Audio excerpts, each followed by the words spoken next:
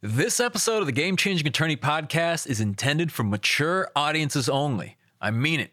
This isn't the podcast to listen to with kids in the car. It is presented unfiltered, and I hope you will listen to it with an open mind. We all do dumb shit in our 20s. Some people do not that dumb shit. Some people do really dumb shit. I tended towards the really dumb shit category. The difference between me and anyone else is I wrote it down. That's Tucker Max, four-time New York Times bestselling author and co-founder of Scribe Media. I took so much shit. And granted, I'm not trying to make myself out to be a victim. I stoked those flames for attention. I rode that wave. I provoked a lot of it. I'm Michael Mogul, founder and CEO of Crisp Video, the nation's #1 law firm growth company. I've built my business through practice, not theory. Crisp started with just $500 to my name and has grown to over 8 figures in revenue over the last few years, earning a spot on the Inc. 500 list of the fastest growing private companies in America. Our approach has been to take everything we've learned about generating massive growth within our own organization and help the country's most ambitious and committed law firm owners do the same for theirs. In each episode of this podcast, I sit down with innovative market leaders from the legal industry and beyond to learn from those who thrive in the face of adversity, challenge the status quo, and define what it means to be a true game changer. I sat down with Tucker Max to discuss his rise to fame, the price he paid for it, and how he's grown as a person over the last 10 years. It was rough, dude. I didn't realize how traumatic it was until years later. I didn't realize the price that I paid. For that fame and that notoriety, it was not free. That's coming up on the Game Changing Attorney podcast.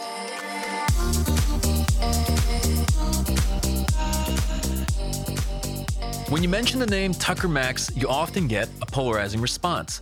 Some love him, and others can't stand him.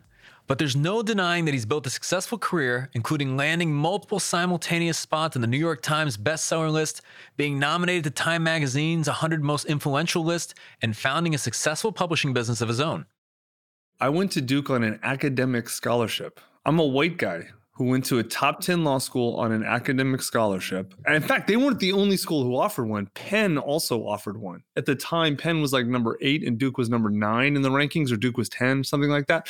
And so it was the bottom of the top 10 were giving me money. And then UVA and Harvard were yeah, you can come, but you're paying full price and you're lucky to get in.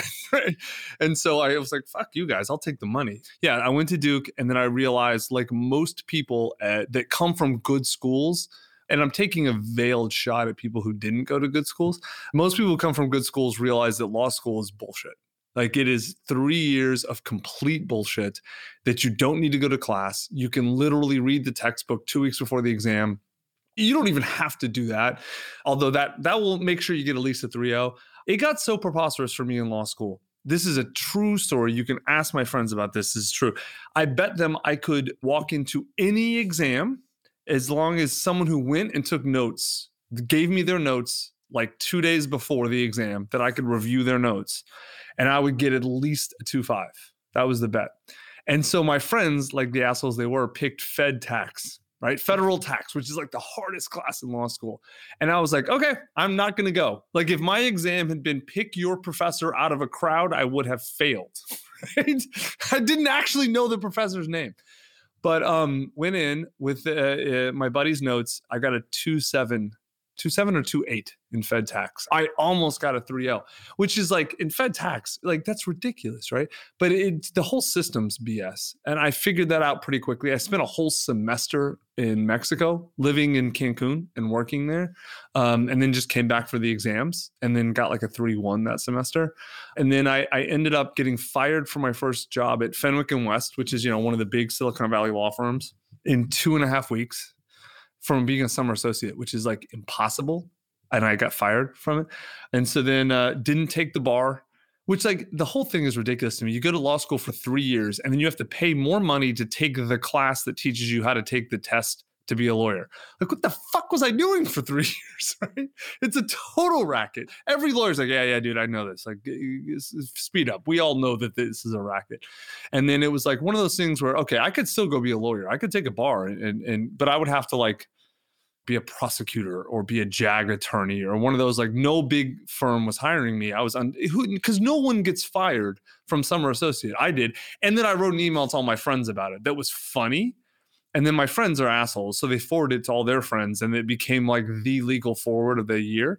And so like everyone at every firm got a copy. And so everyone knew who I was before I graduated from law school. So no one, I wasn't good. No firm was taking me. I was untouchable. So I was like, okay, I guess I'm not going into the law.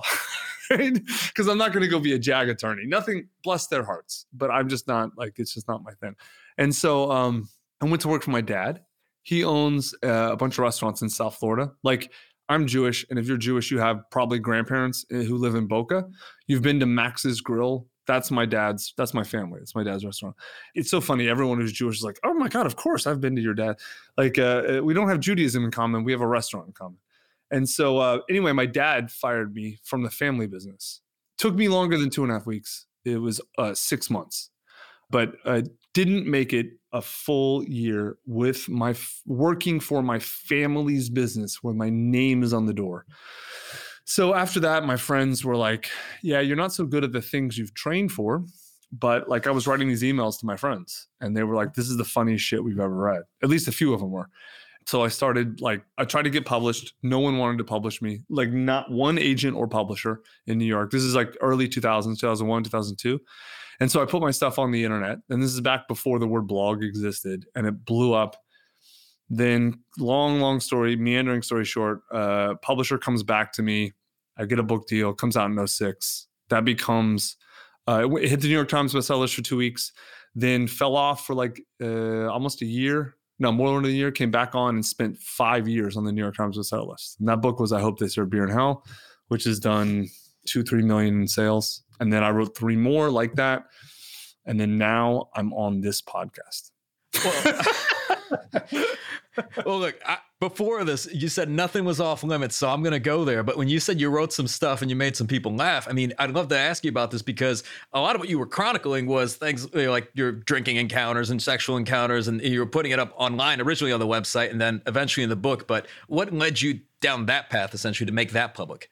I really wish I could tell you that like, oh, at 18, I had a master plan and insights and I'm such a genius that I orchestrate all this. None of that is true. Like I have careened like a pinball around reality and things that I found work, I picked those up and I ran with them. When I was working for my father, right before I got fired, I hated my job because I was living in South Florida, which is like the armpit of America, especially then. It's better now, but like it was a dirty toilet then and now it's a cleaner toilet. It's still a toilet. It's South Florida. And so it's like the cultural wasteland. And so the only people in South Florida are either old people, Cubans, or people who are on drugs. Basically, that's it, right? And like, I like old people, but not a lot in common for me when I'm in my 20s. Cuban people are fantastic. I love them. I didn't speak Spanish, though. Not really my culture, right? Nothing against them. And then I don't do drugs. So like I had no one in South Florida that I could really get along with and associate with. Like I really didn't. I just drank a little bit and only like for fun.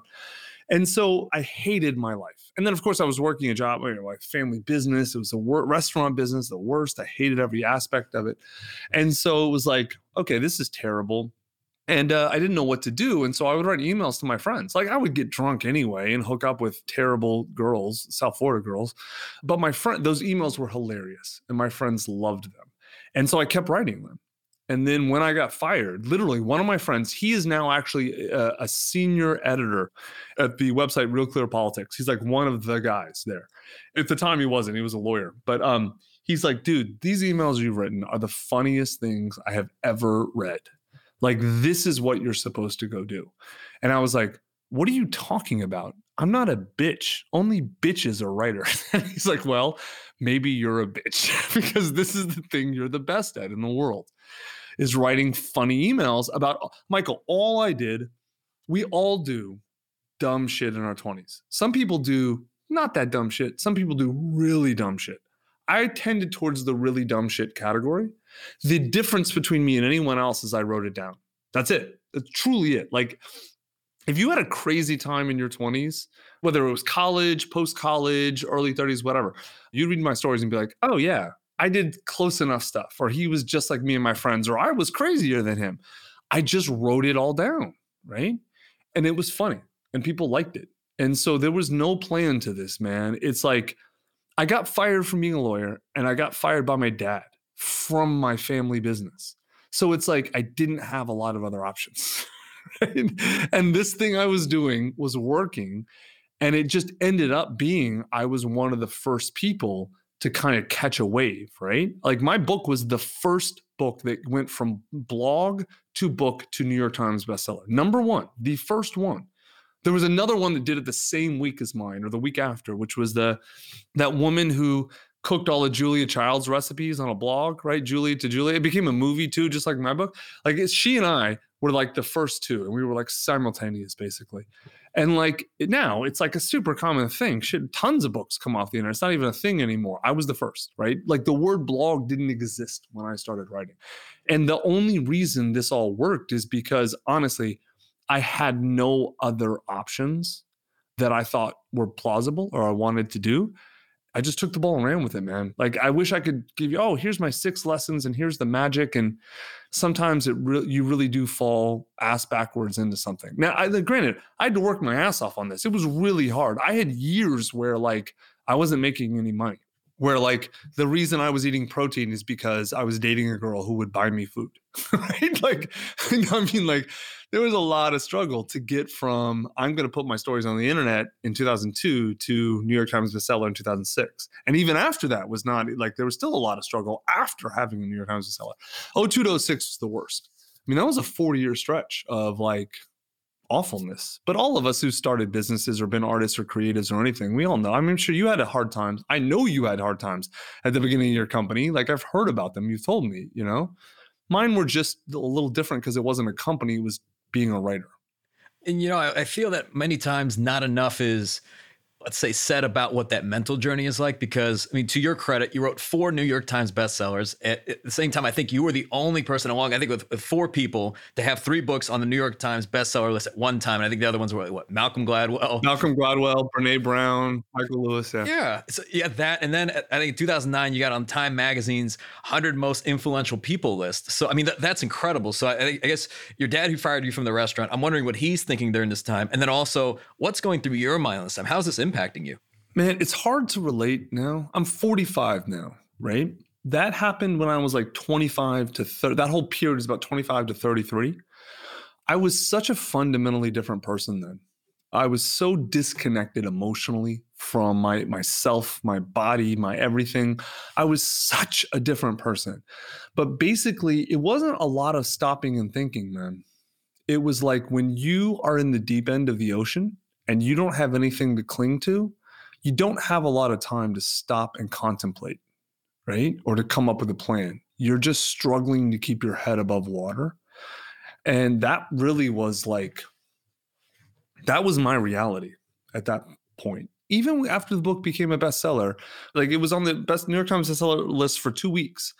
And then it fell off. And then it was still a long slog for it to come back on. And there was still a lot of stuff to happen, man.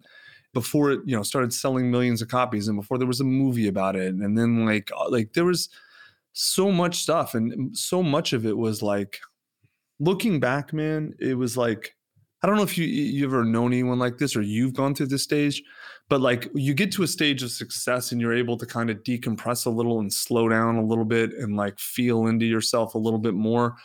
And then you look back and you were like, Jesus Christ, I was in a traumatized panic for years, right? And you can't even realize it until you kind of have some success. Or that's really what that period was like for me, dude. Honestly, I wish I could paint it another way to make it look more glamorous or something, but it wasn't. It was traumatized panic and a deep struggle to find something that would work and that would help me push away my grief and my sadness and all the other stuff I didn't want to feel. What about, I mean, during all of this time of success, like what about the people around you? You know, what was that network like? Because I imagine like there's probably a lot of people coming out of the woodwork with all the success that you're having, all the attention, especially the movie. You know, it's funny. There were definitely a lot, right? But it wasn't as much as you would think because I was very much like, I played the gadfly archetype, right? I had a lot of women, definitely, who came to me, which was awesome on one hand, right? And then on the other hand, it's like, once you start to realize, oh, wow, they're coming to me like because they want to be abused or they want to be hurt or they have real weird associations with me, then it's like, oh, this isn't as cool as I thought it was at the beginning. Like that was the weirdest thing for me, man. I'm pretty good at repelling hangers on. I'm not the best at it. I had a few of those, definitely. Not that many, man. Like I don't have an entourage. I don't have any of that. Those are for people who are deeply insecure, don't believe they deserve it. Things like that, or people who came up with a crew and they bring their crew with them, right? And the crew helps. I had neither of those. For me, it was mainly like all men. Most of what we do is so women will like us. And I liked women. And so like a lot of women liked my books. And many of them like wanted to hook up or came to me. And it was just like my books represented they told the story of a guy in his 20s being a guy in his 20s, drinking, partying, hooking up, total reckless abandon. And they were all true stories. That was my real life. It's how I really was. But then everyone projects their own stuff onto that, right? So like some people would read it and be like, oh, this guy's just like me. And then like they would be just, and we would meet and it was like, cool. Other people, like, it was so weird, man. I had so many people who thought like, I had a lot of girls who came to me and would like want to hook up, like groupies, all this stuff, right? And they would get mad that I didn't treat them worse. Like it was truly mind-boggling to me. Like some of them, like really some dark stuff, man. They were into very dark stuff. And I'm like, honey, that's cool. I'm not into that, right? There was a lot of that, man. I have a lot of famous friends and they all say that. Some of them get hangers on, but the thing you definitely get when you get any amount of notoriety, right? Like, my fame was bigger than most people, but not like Tom Cruise or LeBron James, right? Is that no one looks at you like you are. They objectify you. Every hot girl's been at least at one point been the hottest girl in the room, and everyone's looked at her and kind of every woman's like measuring herself against her and every guy's trying to get with her, that kind of dynamic. Most guys don't understand what that's like. Because even if you're the hottest guy in a room, you're still a dude. Right? Like no one cares. And there's a few got Brad Pitt or somebody, but most guys, like the best looking guys for the most part are still kind of ugly. And we still like the guys with the best game still have to like try hard to do well with women or to succeed at life or whatever, right? When you become famous as a dude, it's a dynamic shift that is so weird and so different and so unlike anything else that happens anywhere, right? And it can be a micro fame. Like I know professors who are very famous in like their little academic field. And then outside their academic field, like no one cares, right? But the dynamic's still the same, like at their conferences for their little field. So it's the same dynamic. And it's that people don't look at you as you are. People look at you for what you can get them. That's the definition of objectification, right? And so my whole life became that for a while. And it was very, very, very weird.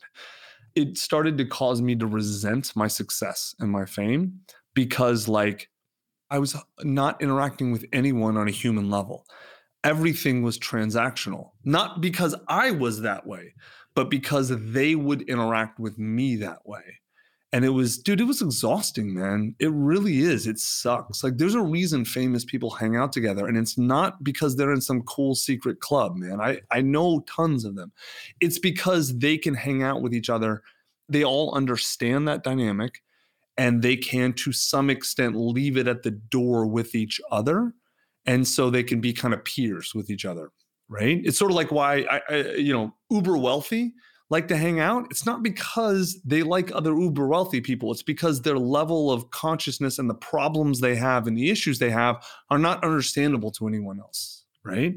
Because you think if you're poor, you're like, well, how can you be rich and have problems? That doesn't even make sense to you. And you're rich, you're like, motherfucker, I have way more problems than you because I have more. It's the same thing. Fame works the same way, man. I know it sounds like so ridiculous. If you have not had experienced this at all, you're probably listening to this thinking, what is this guy bitching about? This is such a rich white person problem, right? I get it. You could not have convinced me when I was poor and anonymous that these would be problems, but they are, it's just how it works. So as all of this was happening, obviously there came a point or maybe a series of moments where you're at a place and you're saying, I'm no longer the same person I was when I started writing those stories and I was writing those books. But was there a pivotal moment where you just had to detach from it? You mean detach or stop? They're different things. Maybe both. Yeah. There was a point where I was the focal point for a lot of anger and a lot of hatred and rage from a lot of the media. And it might be hard now in 2020 to imagine what the world was like in 2006, 2007, 2008, but I don't care what anyone thinks. Clear as day, the progressive woke mindset is the dominant ideological frame in media right now. Good or bad, it's just true, right? And if you discount that, there's one piece of evidence, real clear. The sitting president just got deplatformed because he's conservative. And you may hate his ideas, and then there's plenty of reasons to. You may think it's a good decision. Okay, cool, or not. But the point is, he got deplatformed. So there's no arguing that the dominant ideological frame in the American media and tech is progressive woke mindset. 15 years ago, that was not true. 15 years ago, it was still the right. It was still religious fundamentalism. The strains of religious fundamentalism, Puritanism, and that conservative ideology was the dominant ideological force. And I came up right as it was starting to shift from one side to the other. And I can remember early on in my career, the people that hated me, you may be old enough to remember Tipper Gore, right? Do you remember when Democrats hated rappers? Tipper Gore literally led the whole thing to put explicit labels on rap albums. That was a sitting vice president's wife. Think how unthinkable that would be today, 15 years later. Unthinkable. I came up in that period, right? Where the people who hated me the most were on the right. There were some on the left, but it was mainly the right. 15 years ago, the left was still free speech, free expression, right? And I've seen the shift, the ideological shift. It's the craziest thing, right in front of my eyes. I've been in the forefront of media. But 07 to 09, that was 09 it peaked when I was on Time's 100 Most Influential list. I took the brunt of the rage of the rise of the progressive left, like Gawker and those people, which that was really how the progressive left started. Those were one of the outlets. Hated my guts, hated me because I was unapologetically masculine. I rejected all the stuff that became progressive wokeism. I rejected a lot of that, right? But also I rejected the sexual conservative more. So I took the rage of both sides. It was really fucking weird, man. Both sides hated my guts, which I thought would make me a hero, but it didn't. It ended up making me an anti-hero. So I mean, millions of people love me. College, high school, all bought my books. Everyone in the military, they all cops, all love me. But so many in the media hated my guts. And so for a good 5 years, I took so much shit. And granted, I'm not trying to make myself out to be a victim. I stoked those flames for attention. I rode that wave. I provoked a lot of it, right? A huge amount of it, honestly, I provoked. It was a dance with two people and I was fully participating.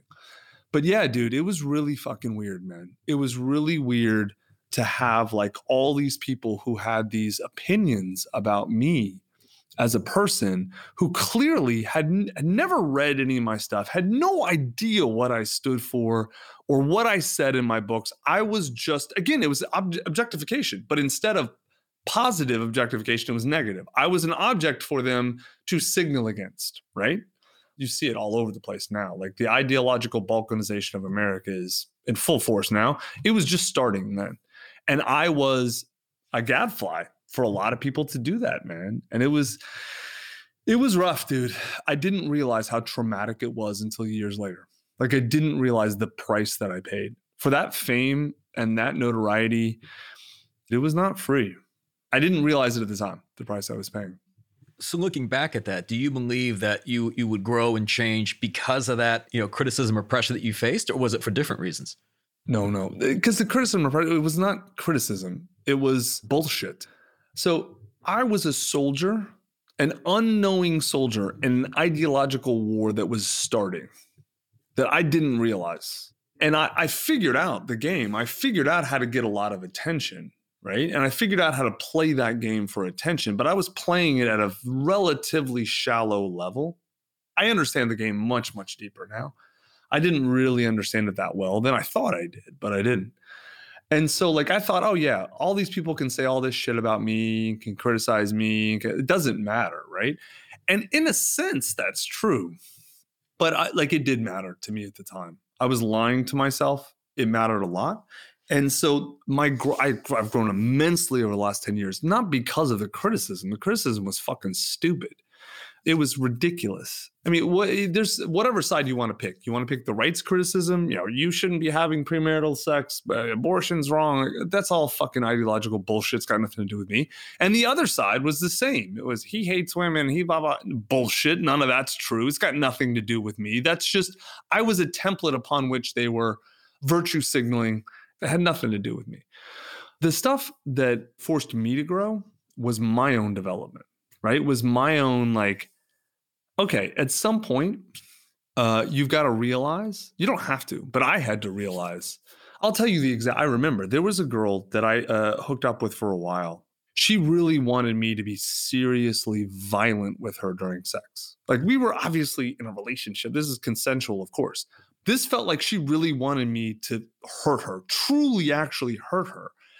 And without going too much into details, that was really the moment. And she was like angry at me that I wasn't beating her hard enough. And I was like, what the fuck is going on?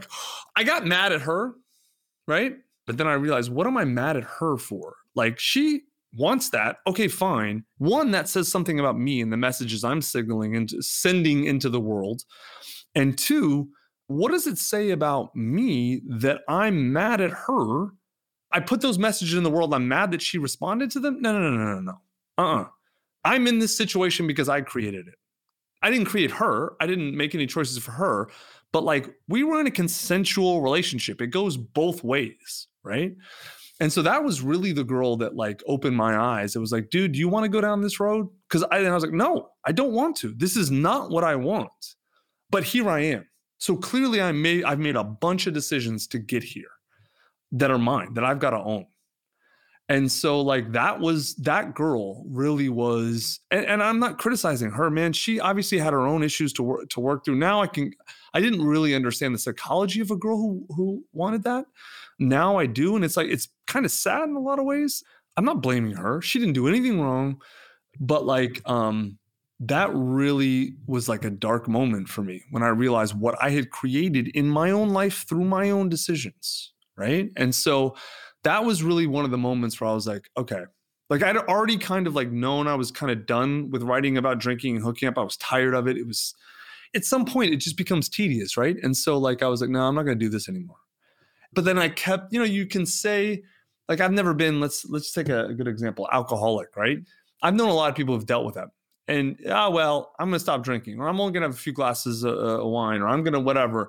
And you can say I should drink less, but until you actually drink less or stop drinking, you're just saying it, right? So I had said, I'm going to change. I don't like this anymore for a while. I hadn't actually changed my behavior. And that was the trigger. And then that was when I really started seriously taking responsibility and accountability for who and what I had become, and looking at it and saying, is this what I want? And the answer was no from almost all of it, right? Especially because, think about it, man, I was rich. I had sold millions of books at that point. I didn't work. I didn't have to work. I was in amazing shape. I forget what I was, 34 at the time. I had 8% body fat or something, whatever. Physically, externally, everything in my life was amazing. And I was a little bit more happy than when I was poor and broke and anonymous, but not much. 10% happier, right? And so it's when I was poor and broken and anonymous, I'm like, well, if I can just, my best case scenario was imagining something that was not even half as good as what I had. And so I had so far outstripped anything that I was dreaming of. And I was nowhere near what I thought I would be in terms of how I felt. And so that was when I really had to take stock and understand the problem was me. There is no problem outside of me. The problem is me. And it is my mindset, and it is my emotional state. It is how I am looking at myself, how I'm looking at the world, what I'm taking responsibility for, what I'm not taking responsibility for. And so I started therapy. That was a turning point for Tucker. In leaving behind the old frat tire persona that he had since his 20s, he was able to transition into a more introspective, mature version of himself. So how did he do it? I started in psychoanalysis, which is a form of talk therapy. It took me, man, I went through 20 therapists before I found one who could work with me, right? It was like dating almost, dude. I can't tell you how many therapist first date quotes I went on. Finally found a good one, or one good for me. And then like, that was like a whole journey, man. And like, very hard. In the meantime, I'm trying all kinds of other therapeutic modalities as well. Yoga, meditation, all this other stuff. And like talk therapy worked great, man. I went 4 times a week for 4 years. Like I was serious. Psychoanalysis is like a very serious, in-depth form of talk therapy. And it gave me an amazing map to my emotions and my psyche. And it worked. It helped me really understand who I was and where I was. The problem is like, I can give you the best map ever made of Manhattan, but it's nothing like walking the island. Right? So I wasn't really feeling my emotions, right? I just was thinking about my emotions. They're very different things. And so I tried a lot of other things to kind of connect with myself and my body. Nothing really worked for me until I started on psychedelic medicine. That was a game changer, dude. MDMA therapy, which obviously is still not legal, but will be. It's in stage 3 clinical trials. I just kind of found a way around those things because that's the type of person I am. Broke me open, man. And like that, I've been doing that for the last 2.5 years. Various forms of psychedelic therapy, either with psilocybin or LSD or MDMA. Those are the 3 main modalities that I've used. I feel like I've grown more in the last 2.5 years than I did maybe the 8 before that. It's been like amazing. And everything in my life has taken off because of it. I had already, my marriage is 10 times better. I'm a 20 times better father. My company's doing incredible. Everything in my life is way better than it used to be. And more importantly, I feel way better. I show up better. Like not perfect at all. Like I still have a lot of work to do. But God damn, man. Like when I think, that's why I said earlier, you were asking a lot of hard questions for me. Like, what was it like when you were, because it's like, I'm so far away from that person now. Sometimes it's hard to get back into that headspace of 20 or 15 or even 10 years ago. At 35, I was just really starting my therapeutic journey. I knew nothing and thought I knew everything at 35. Now I know something, but realize that what I know is so minuscule compared to what I don't, that like I feel like I've just started in a weird way. So this woman who's been an MDMA, she's a psychotherapist in New York City, and she's been treating people with MDMA for like 20 years. And so it's been illegal the whole time. MDMA was was put under Schedule 1 classification, I think in 1984 or something like that. And it had been used legally before that, and with amazing results. And it got caught up in all the whole DARE, Nancy Reagan, drug war hysteria. And so got classified under Schedule 1. So a whole class of psychotherapists just kept doing it, but doing it illegally at great risk for themselves. And she decided 3 years ago or 4 years ago to write a book.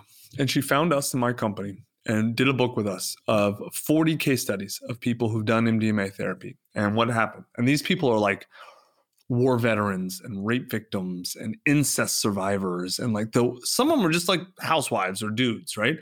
But like all across the spectrum. And the stories are amazing, which we're seeing now. The clinical data is so off the charts amazing. This is already in stage 3 clinical trials. It's going to be legalized very soon. In America, 3 years probably max. It might be legalized for prescription use in Australia next month, actually, because the clinical data is so insane off the charts. But she wrote a book about this, and then I found her through that book and scheduled a session. And someone in my company did a session with her, and I saw the results in him and the change in him. Like, it was crazy. I saw it. Like, because I knew him before and I knew him after. I'm like, how are you the same person? It was like he did 10 years of therapy in a week. And so I scheduled a session, and long story short, I showed up to her place, do the whole song a day. Google Tucker Max MDMA. There's a 9,000 word article on Medium. I wrote about this. But the point is, when that medicine hit me, when I felt it, truly felt, it takes about 45 minutes. When I felt it, the first thing I thought was, oh my God, I didn't realize I could love this much. It was an overwhelming, in the most positive way, feeling of love. Like I had no idea how disconnected from my emotions I really was. And then the next thought was, oh my God, I have to share this with everyone I love. That was like literally one of the very first thoughts was the people, I want everyone I love. I want to share this opportunity. If they do it or they don't, it's up to them, with everyone I love, because this is what it feels like to be human. And it was like the fullest expression of my humanity I'd ever felt. And what's crazy is, man, like as I've done quite a bit of MDMA therapy over the last 3 years or 2.5 years. I'm using less and less because it's just a tool, man. It unlocks who you are. It doesn't create something that's not there. It's the weirdest thing. And so as I've done more and more, I actually use less and less. It's most times it's like, oh, use drugs, you have to use more and more to get a high. I'm actually going the other way. 200 milligrams my first time, I'm down to like 120 per session now. And I can get a lot of the effects without medicine now, like a lot of the sort of things, the processing stuff. But dude, it was just, here's the thing, man, is to answer your question, why did I share this, right? Because I know a lot, like I said, I know a lot of famous people and rich people and whatever, fancy people who are doing this now and seeing incredible impacts. And I'm not trying to say this judgmentally of them. I couldn't look myself in the mirror if I knew about this magic. And I mean that not literally, but if I knew this secret to such happiness and such contentment and such wisdom and did not share it. Whatever anyone else wants to do is on them. But I had found something that helped me more than anything else I'd tried. To really discover myself, come home to myself. And like the whole point of everything we're doing, right? Everything everyone does is about getting to this feeling and this state, right? And then figuring out how to get closer to that and then eventually maintain it or something close, right? Which I've done, like I'm getting better and better too. And how do you not share that, man? It's like if I discovered penicillin, I would share it with the world, right? If I discovered electricity, I would share it with the world. I didn't discover MDMA. I didn't discover MDMA for therapy. I just was one of the earlier people to rediscover it for myself. And so I decided to share that with a lot of people because I knew a lot of people, I could be a voice that would bring this to a lot of people. And it's what's happened, man. It's crazy to me how many hundreds and maybe thousands of people at this point have tried this therapy because they read my article or was one of the things that led them to do it. I get emails all the time, people. It's actually kind of mind blowing. Like I used to get emails like, oh yeah, your books were amazing. Like, thank you. Like I laughed so much and partied and it was like cool. It was entertainment. Like it was fun. Now I get emails like, oh my God, you saved my life. And I'm like, I didn't do anything but write an article, man. Like, I'm not your guide. I didn't get you any MDMA. I didn't do all the work. Because listen, you don't just take MDMA and all of a sudden your life's great. Dude, it's hard, man. I always tell people things get harder before they get easier. So like for me, all kinds of really all the stuff we were talking about earlier, the questions you asked me, right? All the dark stuff, all the stuff I hated about my life, I didn't like about myself, all this deep trauma that I had repressed, all that shit comes up. And it's fucking awful, man. It's the worst. Yeah, like there's a reason, I tried to bury my life in alcohol and women and then success and money, because if you don't, you then have to stop and face all this stuff, right? But the way that you get through it is you actually have to stop and face it. And what MDMA does is it makes it much easier to stop and face it. And it makes it helps you feel like you can. You can always, it's just a tool. Dude, it's been utterly game-changing for me. Tucker has always been a very open and transparent person, so I asked him to tell us the real story of how he got started in the publishing business and developed his own company into what it is today. Yeah, I mean, it's like the most basic entrepreneur story. I was at like an entrepreneur dinner, and like this woman was like, been trying to write a book for 10 years, can't do it, family, business. She was a really successful entrepreneur. She's like, I can't find the time. How do I get this out of my head? And I was like, are you asking me how to write a book without writing it? And she's like, yeah. And so like an asshole, I start lecturing her about hard work, right? And she's like, dude, are you a real entrepreneur? I'm like, of course. She's like, no, because a real entrepreneur would help me solve my problem. They wouldn't lecture me about hard work. And I was like, fuck, because she's totally right. And so I got obsessed with the idea and then basically built a process to get a book out of someone's head without them having to learn how to write a book, right? But it was still completely their words, their ideas, their voice, not ghostwriting in a traditional sense. And so it ended up working, and wrote this great book with her. And I just did it as like a fun project, not thinking it would be anything other than a fun project. Like I literally was trying basically to undo the embarrassment I had made for myself by saying she was trying to avoid hard work when really I was being an elitist jackass. She referred a bunch of people to us. And then like I talked about it on a podcast. And then like all of a sudden I literally was passing this work off to a friend of mine, like just as a side freelance thing. And he's like, dude, I've signed $250,000 of business in the last month. I think we might have a company here. And I was like, oh, okay. So that was like 2014, August of 2014 or so. We kind of really got serious about it. So we're now, 6.5 years in? We're now 60 full-time, 250 part-time, something like that. We've done well into the 8 figures in revenue. We had a massive year this year, dude. Like I hate to talk about that because like I know COVID's been like not been good for a lot of people. It's been amazing for us. A lot of people stuck at home. A lot of people starting to realize, I got a book in me, all this sort of stuff. So it really has. Like we hired a lot of people this year. We expanded very rapidly this year. It's been incredible. And then we've done so many. Like your book's fantastic.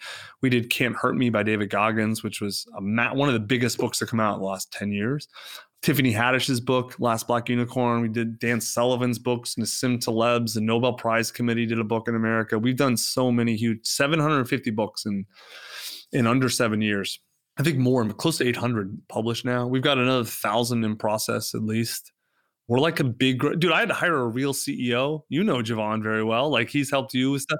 I'm not even the CEO of my company anymore, man. Like I stepped away like 5 years ago. The company got way too big for me and he's been a baller. He's the reason we've succeeded. So that I was going to ask you because through our mutual friend, he wanted me to ask you on this podcast who the greatest CEO walking the earth was. Well, if he keeps working hard, one day it could be JT or Javon. Yeah. So just so your audience, like he used to go by JT, but now Javon. His born name was Javon, and no, he's amazing, man. Like I hired him to replace me and got a little bit of equity. We now own the same percentage of the company because he's so outperformed. I was basically like, "What do you want? You can ask for just about anything, and I'll be cool with it because you have done so much and are so amazing. Anything you would want would be fair." So yeah, he owns as much of the company as I do now. Seriously, we own the exact same percentage. I think that's really interesting. What would you recommend? I mean, if there's a CEO or a founder who's listening that may be struggling to let go or get out of his or her way, like what would you say to them?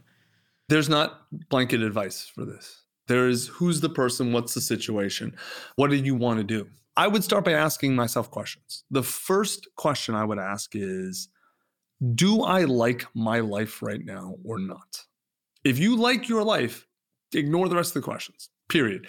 If you don't, then the next question is, what do you not like about it, right? Because for me, when I was we got to about 2.5 million in sales when the wheels started to come off. Like that's when we had we got there with only like 10 employees, right? Now we had a ton of freelancers and part-time. That's when really we started to like have real process problems and like having a great idea for a company and being able to turn that great idea into a functioning product are skills, and they're very important skills, but they are totally different skills than taking a functioning company and scaling it. They are literally, I think they're almost unrelated skills. I can hardly think of anyone I've ever met who can do both. There are some people, they are very rare though, people who are really good at identifying market inefficiencies and creating a product to satisfy those inefficiencies. Those people are very valuable. That's kind of like what a pure entrepreneur is, right? Or a pure creative, maybe. Like my company actually has three, we call Javon a founder now. So there's me, Javon, and Zach. We divide it 3 ways. There's 0 to 1. That's literally go from nothing to a really good idea. I'm usually the best at that. Then there's like 1 to 10, which is turning that idea into a functioning product that like people are buying and are happy with at any level. Zach tends to be the best at that. He's really good at that. And obviously, Javon and I, each of us can have stuff to contribute at each level, but I'm best at 0 to 1. Zach is best at 1 to 10. And then there's 10 to 1,000 or 10 to infinity. That's Javon. That's where you've got product, you've got a functioning product with product market fit. Now, how do you're selling it at units of 10, whatever. How do you sell it at units of 100 and then 1,000 and then 10,000 and 1,000,000? That's a whole different set of problems. And he is world fucking class at that. If I'm thinking of how do I think up a product, that's a fundamentally different thing than how do I structure a hiring process? They're unrelated. They have nothing to do with each other. But founders have, so many entrepreneurs and founders have this idea that if I'm good at one thing, I should be good at the other things, which is not true. And they also have the idea that they've got to stay CEO because it's the high status position. I would argue that that's, whatever. Status is a weird thing. In my life, the dominant question for me has always been, not how am I happy? How do I find real contentment? And for me, it was letting go of things that I'm not good at and I didn't like doing. So that meant not being CEO. And so right now, it's so funny. Zach and I don't actually have roles in Scribe anymore. Like Javon runs the company. He has a 5-person executive team. Zach and I are not on it, that report directly to him, that each run their own department, author marketing, whatever, sales, book writing, book publishing, etc. We're not in the executive meeting because I am building a whole different product line. Really I'm 0 to 1 on a product line. And Zach he's actually 0 to 1ing a different product, whole different product. He's pretty good at 0 to 1 too. And so we're both building whole new arms of the company on our own islands. And it's fucking amazing because we have a whole company to draw resources from that we don't have to manage or worry about or think about.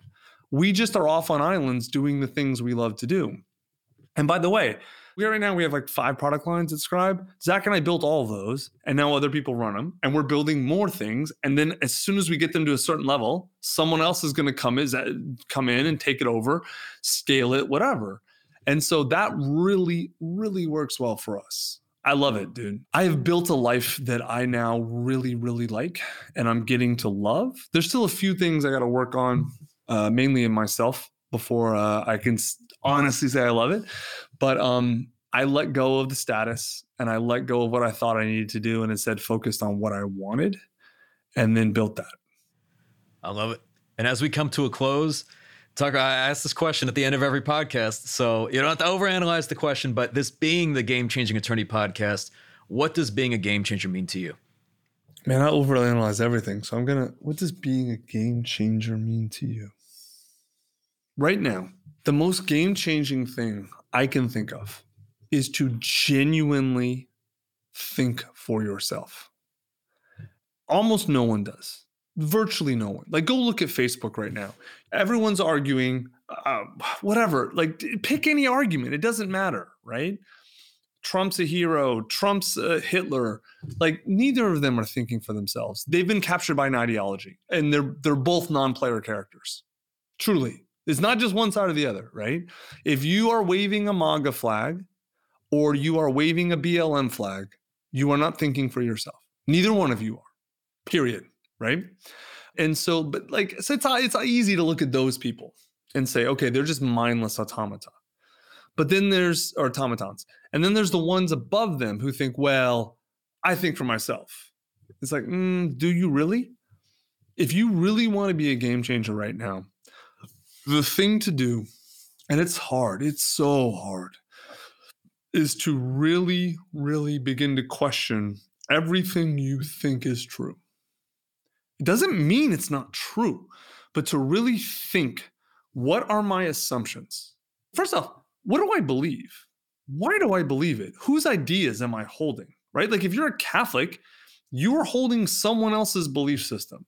And maybe you've decided it's right and you agree with it. That's cool, but at least understand, be explicit about, I have adopted this group's belief system. And so I with all the contradictions and the problems and whatever, and I've decided to adopt that as mine. Okay, cool. Then at least recognize that, right? And its limitations. If you can do that, that puts you way ahead. But if you really want to be a game changer, I would start to actually question what you think reality is. And because I will tell you, man, over the last 3 years ago, I thought I had a really good grasp on reality. And I could look around and find all the fucking proof I wanted. I was rich. I was famous. I had a hot wife. I had a successful company, blah, blah, blah, blah, blah, right? How can you argue with me? And then I started doing psychedelic therapy and I realized, oh shit, almost nothing I thought was true is actually true. There were a few things that I thought were true that were true, but very few. I'm at the point now, man, like I definitely don't have all the answers. I definitely don't know what complete truth is in no way, shape, or form. But I do know that I am not accepting anyone else's reality as mine. Or at least I think I am. It's hard, dude. It really is. But I'm at least making the best effort I can to genuinely think for myself and to genuinely look at things from multiple different angles and to try and figure out, even if I can't figure out what actual truth is, because I'm not sure humans are even able to perceive genuine truth, but to figure out, okay, let me try and understand what's really going on here as best I can in this moment. Most people don't. Most people just are like, oh yeah, CBS said this, or Fox said this, or Trump said this, so that's the truth. You want to be a game changer, genuinely think for yourself. I want to give a huge thank you to Tucker Max for taking the time to speak with us today. You know, what particularly resonated for me was that when it comes to fame and notoriety, oftentimes there's a price to be paid. Be prepared for the public to have an image of you that may be completely different from who you really are. At that point, your level of self-awareness becomes more important than ever. You've been listening to the Game Changing Attorney Podcast with me, Michael Mogul. If you enjoyed this episode, I'd really appreciate it if you could share the podcast with at least one other ambitious law firm owner who you believe would benefit. And you know what? Maybe more than one. For more information on our interview with Tucker Max, see the show notes for this episode in your podcast app or visit GameChangingAttorney.com. And join us next time, and we'll be speaking with John Ruhlin, best-selling author of Giftology. A gift, by its very nature, is recipient focused. And there's so many times in business, we make everything about us. And we can flip that and say, what would they really want? Our lives and our relationships flourish because we're actually putting them first versus our own ego and our own pride. And that's hard. But when you can do that, whether it's an engagement or whether it's for your best client, like relationships shift and change when you flip the script. That's next time on the Game Changing Attorney Podcast.